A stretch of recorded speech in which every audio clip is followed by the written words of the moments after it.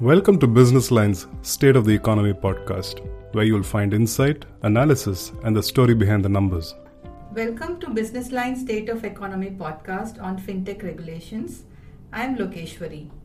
RBI's directive to Paytm Payments Bank raises many questions regarding the compliance, supervision, and governance in the fintech segment. To answer our questions on these issues, we have with us Rishi Agrawal, co-founder and CEO, TeamLease RegTech. Hello, Rishi. Welcome to the Business Line State of Economy podcast. Well, thank you, Lokeshwarri. It's a pleasure being here. Thank you for having me on the podcast. So let's begin with the issue that everyone is talking about, that is RBI's order regarding Paytm Payments Bank to stop taking deposits and to cease operations of all kind. So we know that you are following this issue quite closely. What exactly was the trigger that made RBI act the way that it did? See, unlike what most people think, this is not a knee-jerk reaction by the regulator. This has been in the works for quite some time. Although, as they say, the last straw that broke the camel's back happened recently. But if you go back into the chronology of events, the problem started back in 2018, where RBI had temporarily halted opening of new accounts in Payments Bank owing to the violations in licensing conditions and non-compliance with the KYC norms.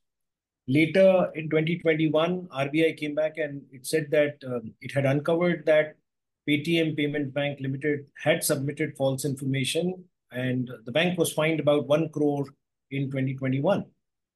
Further, in March of 2022, RBI barred Payments Bank from onboarding new customers. So that was in 2022, which was another item. In 2023, October 2023, RBI imposed a penalty of about 5.39 crores on Paytm Payments Bank for continued non-compliance with the KYC norms. If you look at this, during 2022 timeframe, RBI had directed PPBL to cease its customer onboarding activities. It cited that there were certain material supervisory concerns observed in the bank for action. It also directed the bank to appoint an IT audit firm to conduct a comprehensive system audit of its IT systems. The audit firm came back with a compliance validation report and revealed persistent non-compliance and continued material supervisory concern within the bank. So if you look at this, this has been going on for the last few years, started back in 2018, and then went on in 2020, 21, 22, 23. And if you look at the penalty, about 6.5 crores of penalty in two different tranches has been imposed. And RBI had ceased operations of certain kinds at different points in time. And now the issue is persistent non-compliance has caused this issue. So I think this is not a new issue. Non-compliance has been cited. Various examples have been cited in the past. And this was the flashpoint where RBI handed down a severe penalty to the bank. So when we say compliance, so we're mainly talking about the KYC compliance, isn't it? That's right. That's right. So they have not been compliant in doing the KYC checks properly. Is that what it's mainly about? Yeah, so there are a number of regulations that the central bank puts in place to make sure that the trust and credibility of the financial system stays, right? I mean, if you look at financial systems, the most important thing that they have is the trust of its users and depositors and borrowers and so on and so forth. And the moment the trust is lost, we have seen what happens to the Silicon Valley Bank, where suddenly there was a run on the bank. Thousands of their depositors wanted their money back overnight, and they went through a severe liquidity crisis. The bank went down under. And if you look at some of the instances from other banks in the past, it is when the trust is lost, suddenly the financial institutions start crumbling. So the whole idea is to make sure that your institutional procedures and the controls and checks and balances are robust enough so that your financial systems do not have the inherent vulnerabilities. They cannot be exploited by malicious users for AML, anti-money laundering kind of issues, terrorist financing, drug abuse. We don't end up creating institutions that get misused for all kinds of malicious and nefarious users. That is why it is very important to know who the users of the system are.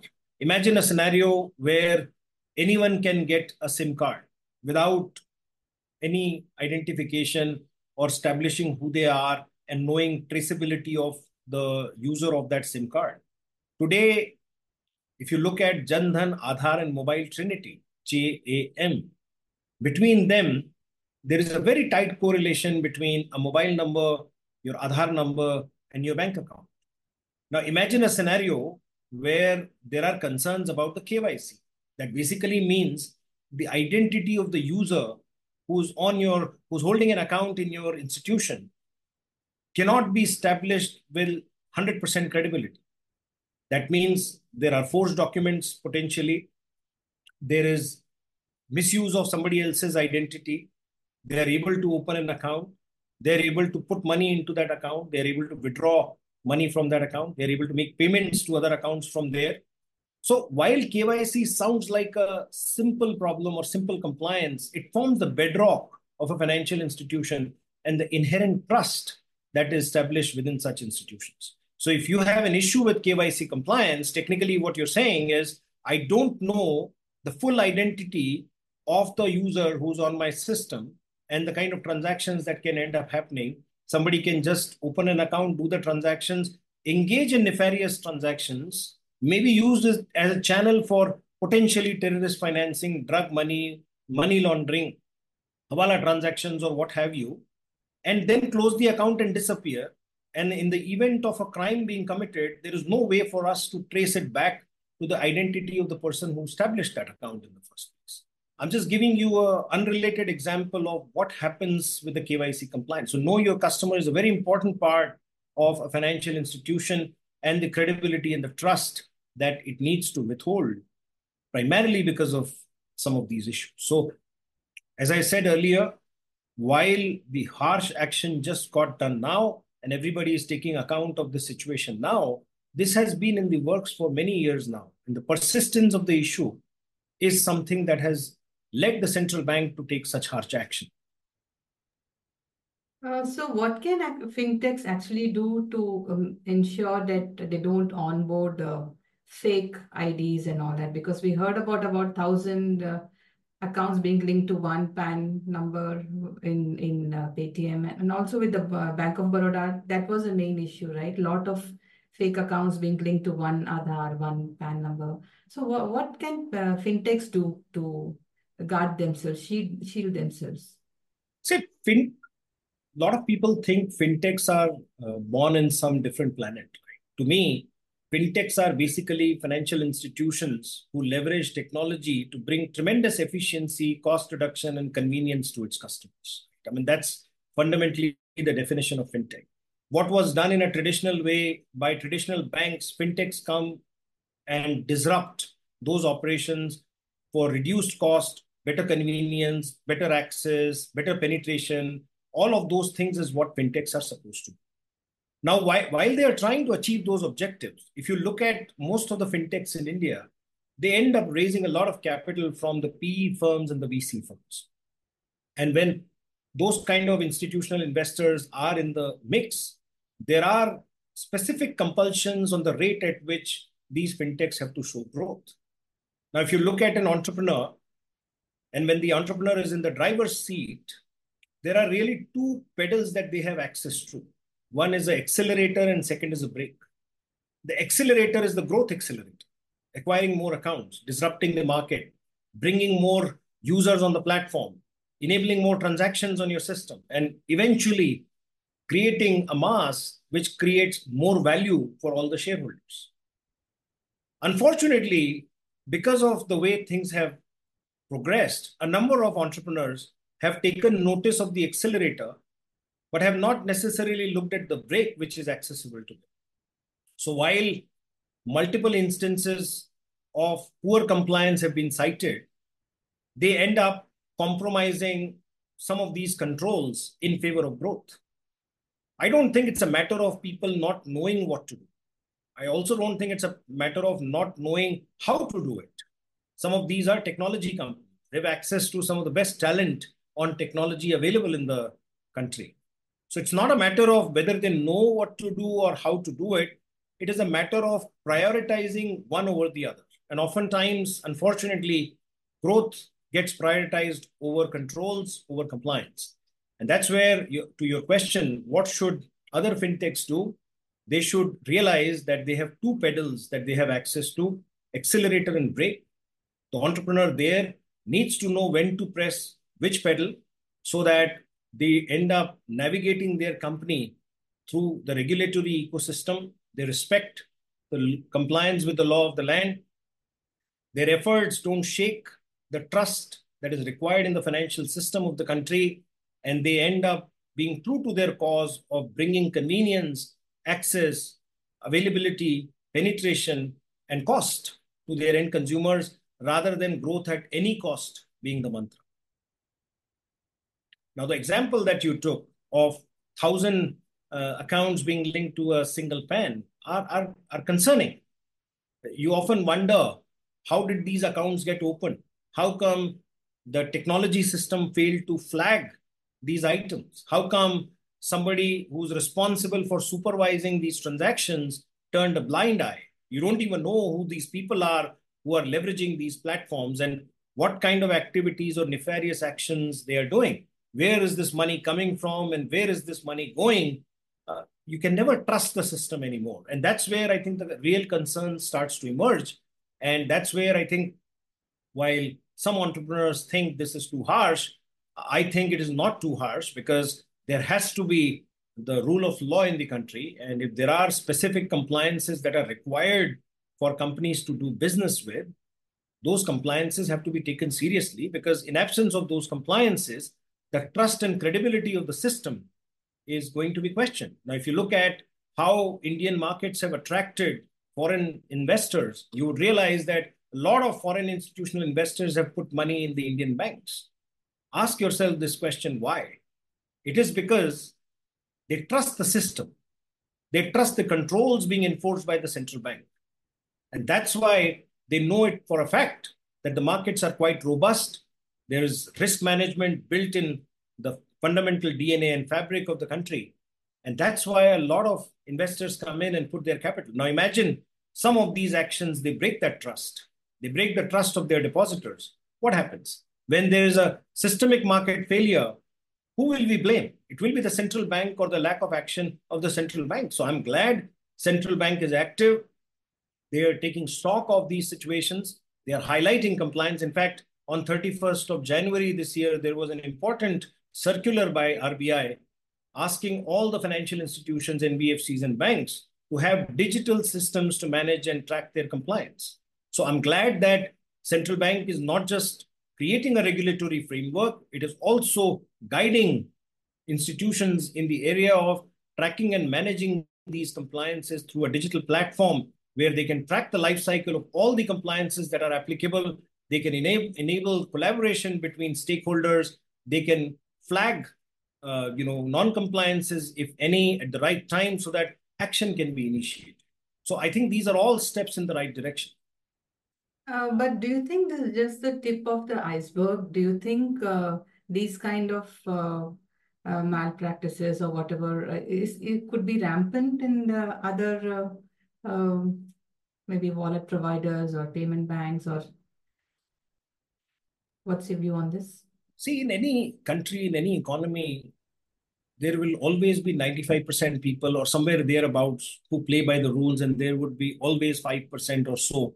Don't quote me on those numbers, but a large number would play by the rules, and a small percentage would always be on the other side, right? You drive on the road and you will see 95% of the people are following the traffic rules, but there are a few who would always be in a hurry and want to break the traffic rules, right? You go to any country in the world, from New York to London to Delhi, you will find that a lot of people want to live a peaceful life, whereas there are some malicious elements who would always engage in nefarious actions, right? Similarly, companies are also of that kind. I mean, I talk about compliance as a whole lot, and a lot of companies want to do well. Their heart is in the right place. They don't want to engage in fraud or perpetrating crimes or engaging in anything which is like this. They want to do well. They want to do what is the right thing. Sometimes they don't end up doing that because of difference between thought and action, because there are so many layers of management. Sometimes the leaf node and their actions don't necessarily get all the way to the top. So always there are issues of that nature. But the fact is that you will always have a few players who will be on the wrong side. Our systems have to make sure that we enable the good players and we control the capability of the bad players. We control the intentions. There is a punitive system in place. There are business ramifications of those actions. They not only financially pay for their misdeeds, they also have issues around closure of business, loss of licenses and NOCs, and it affects their shareholders. So shareholders start demanding transparency, accountability, transparency, and control. So I think those are, I'm not surprised that there are players of that nature in the market, and there will always be. I mean, you can never say that we are 100% compliant. What is important is that there are systems and processes to structurally identify non-compliances and make sure corrective action is brought to them. Do you think that RBI has been adopting a very light touch regulations as far as fintechs go so far? And in order to foster innovation, of course, but these could get tighter if these kind of instances recur too often? See, if you look at the history, and you're absolutely right that there has been a light touch regulatory regime so far, primarily because the size of the fintechs and their influence and their penetration was also limited. And as they are starting to play a much larger role than what they played 10 years ago, the kind of controls that are being brought in are in proportion to their size and influence that they carry. Fintechs are now responsible for billions of digital transactions. They are enabling a lot of loans. They are enabling sales of insurance, the portfolio management, the brokerage, and all of that. And to me, it is expanding the size, the influence, the power of fintechs in the economy overall. Their contribution is growing massively in size and scale. And that's where the proportion of the regulations that are now starting to come in are to make sure that this size and scale does not go in the wrong direction and does not end up destabilizing the financial credence of the country. So I definitely think along the way, you will see more of these regulations come in. Earlier, there were guidelines on digital lending, and many other things came into the picture in the recent times. And it's primarily because apps have become powerful. A lot of lending is happening through apps in search of growth. Caution is being thrown to winds. The collection practices are non-existent. All kind of harassment has been brought to the fore. The interest rate key fact statements have been missing in action. A lot of anti-customer practices came into the picture. High interest rates were being charged. Foreclosure rates were all over the place. So, a lot of these things, which are in the interest of the borrower, have been compromised by unscrupulous elements in the ecosystem. So it's important to bring them within the ambit of the law and make sure some examples are being created so that non-compliance is being taken seriously. And everybody in the ecosystem knows that compliance is not an optional guideline. This is how we play the game. So money laundering is something that RBI is really worried about. So is there a big risk in of money laundering through the fintech ecosystem itself, and how is that being addressed through the regulations? See, if you go back to the basics, what is a fintech? Fintech is leveraging technology to enable convenience, cost, access, and so on and so forth. How is it different from opening a bank account? Yes, the speed at which you can open the bank account is much quicker with fintech because they are leveraging technology. They are doing a lot of those processes over technology. Lending has become very quick. What used to take a couple of months to do the due diligence on a borrower can now be done in a matter of minutes because a lot of this information is brought in digitally, processed digitally, information is correlated digitally, decisions can quickly be made, risk can quickly be created because technology has enabled some of this, right? So if you think about it, fintech is basically traditional financial system on steroids, right? More efficient, much faster, much cheaper, more accessible. You don't have to be in an urban area access the facility. If you have access to a 4G mobile phone or something like that with a smart phone and an app ecosystem, you can download an app and within seconds you can provide the right information, and regardless of which part of the world or country you're sitting in, you can get access to certain facilities. So access, cost, efficiency are some of the key enablers by a fintech ecosystem. Now, your question on, is RBI worried about fintechs being exploited for money laundering? Absolutely. I mean, if the fintechs don't go by all the regulations while opening an account, while servicing an account, we don't have identity established, we don't have address established, we don't have the credibility established, then guess what? I mean, these accounts are just waiting to be exploited at the hands of malicious elements. So yes, I mean, that is a concern in the whole ecosystem. And with 140 crore Indians, and a lot of them with mobile phone access, and a lot of them with 4G access, some of this can get precipitated in the economy very quickly. So it is important to nip this in the bud, make sure that some of the basic practices are taken very seriously, and we don't end up letting it get out of control. Okay, the final question on data privacy itself, that because we are giving a lot of data to all these fintech apps and so on, and we don't have a data privacy law as such in place in India. So how much is a customer's data at risk when we are giving all this data to the fintechs? And I think, how do you think these laws can be tightened? What can be done? That's a great question. We are nowhere close when it comes to the data privacy and standards and laws around it. We end up collecting data with impunity. We end up sharing, selling, exploiting this data with impunity. I was talking to someone else this morning and I was telling them that one of my health insurance policies was coming up for renewal. And I get a call from another insurance company. I'll not name any one of them right now. And the person tells me, sir, you have an insurance policy with this and this company, and it is coming up for renewal on this and this date, and you're paying a premium of so on and so forth. And I did want to call you and let you know that our policy, which is this policy, is so much better than your that policy, and you would save about 4,000 rupees if you. And I'm listening to the person with a lot of patience and trying to understand that how did this person get to know about me having an insurance policy with this company, with these details, with this premium, with this date when it is coming up for renewal. It is obviously not an accident. It's a clear case where my data has been picked up by maybe a bunch of disgruntled employees internally, or I don't know what the other method is, from the client or the vendor who's servicing me right now. And this data has been sold or shared illegally with somebody else who was using this data in order to call me and trying to sell another policy to me. Now, this seems like an innocuous case where one company is trying to sell their product at a time where my insurance comes up for renewal.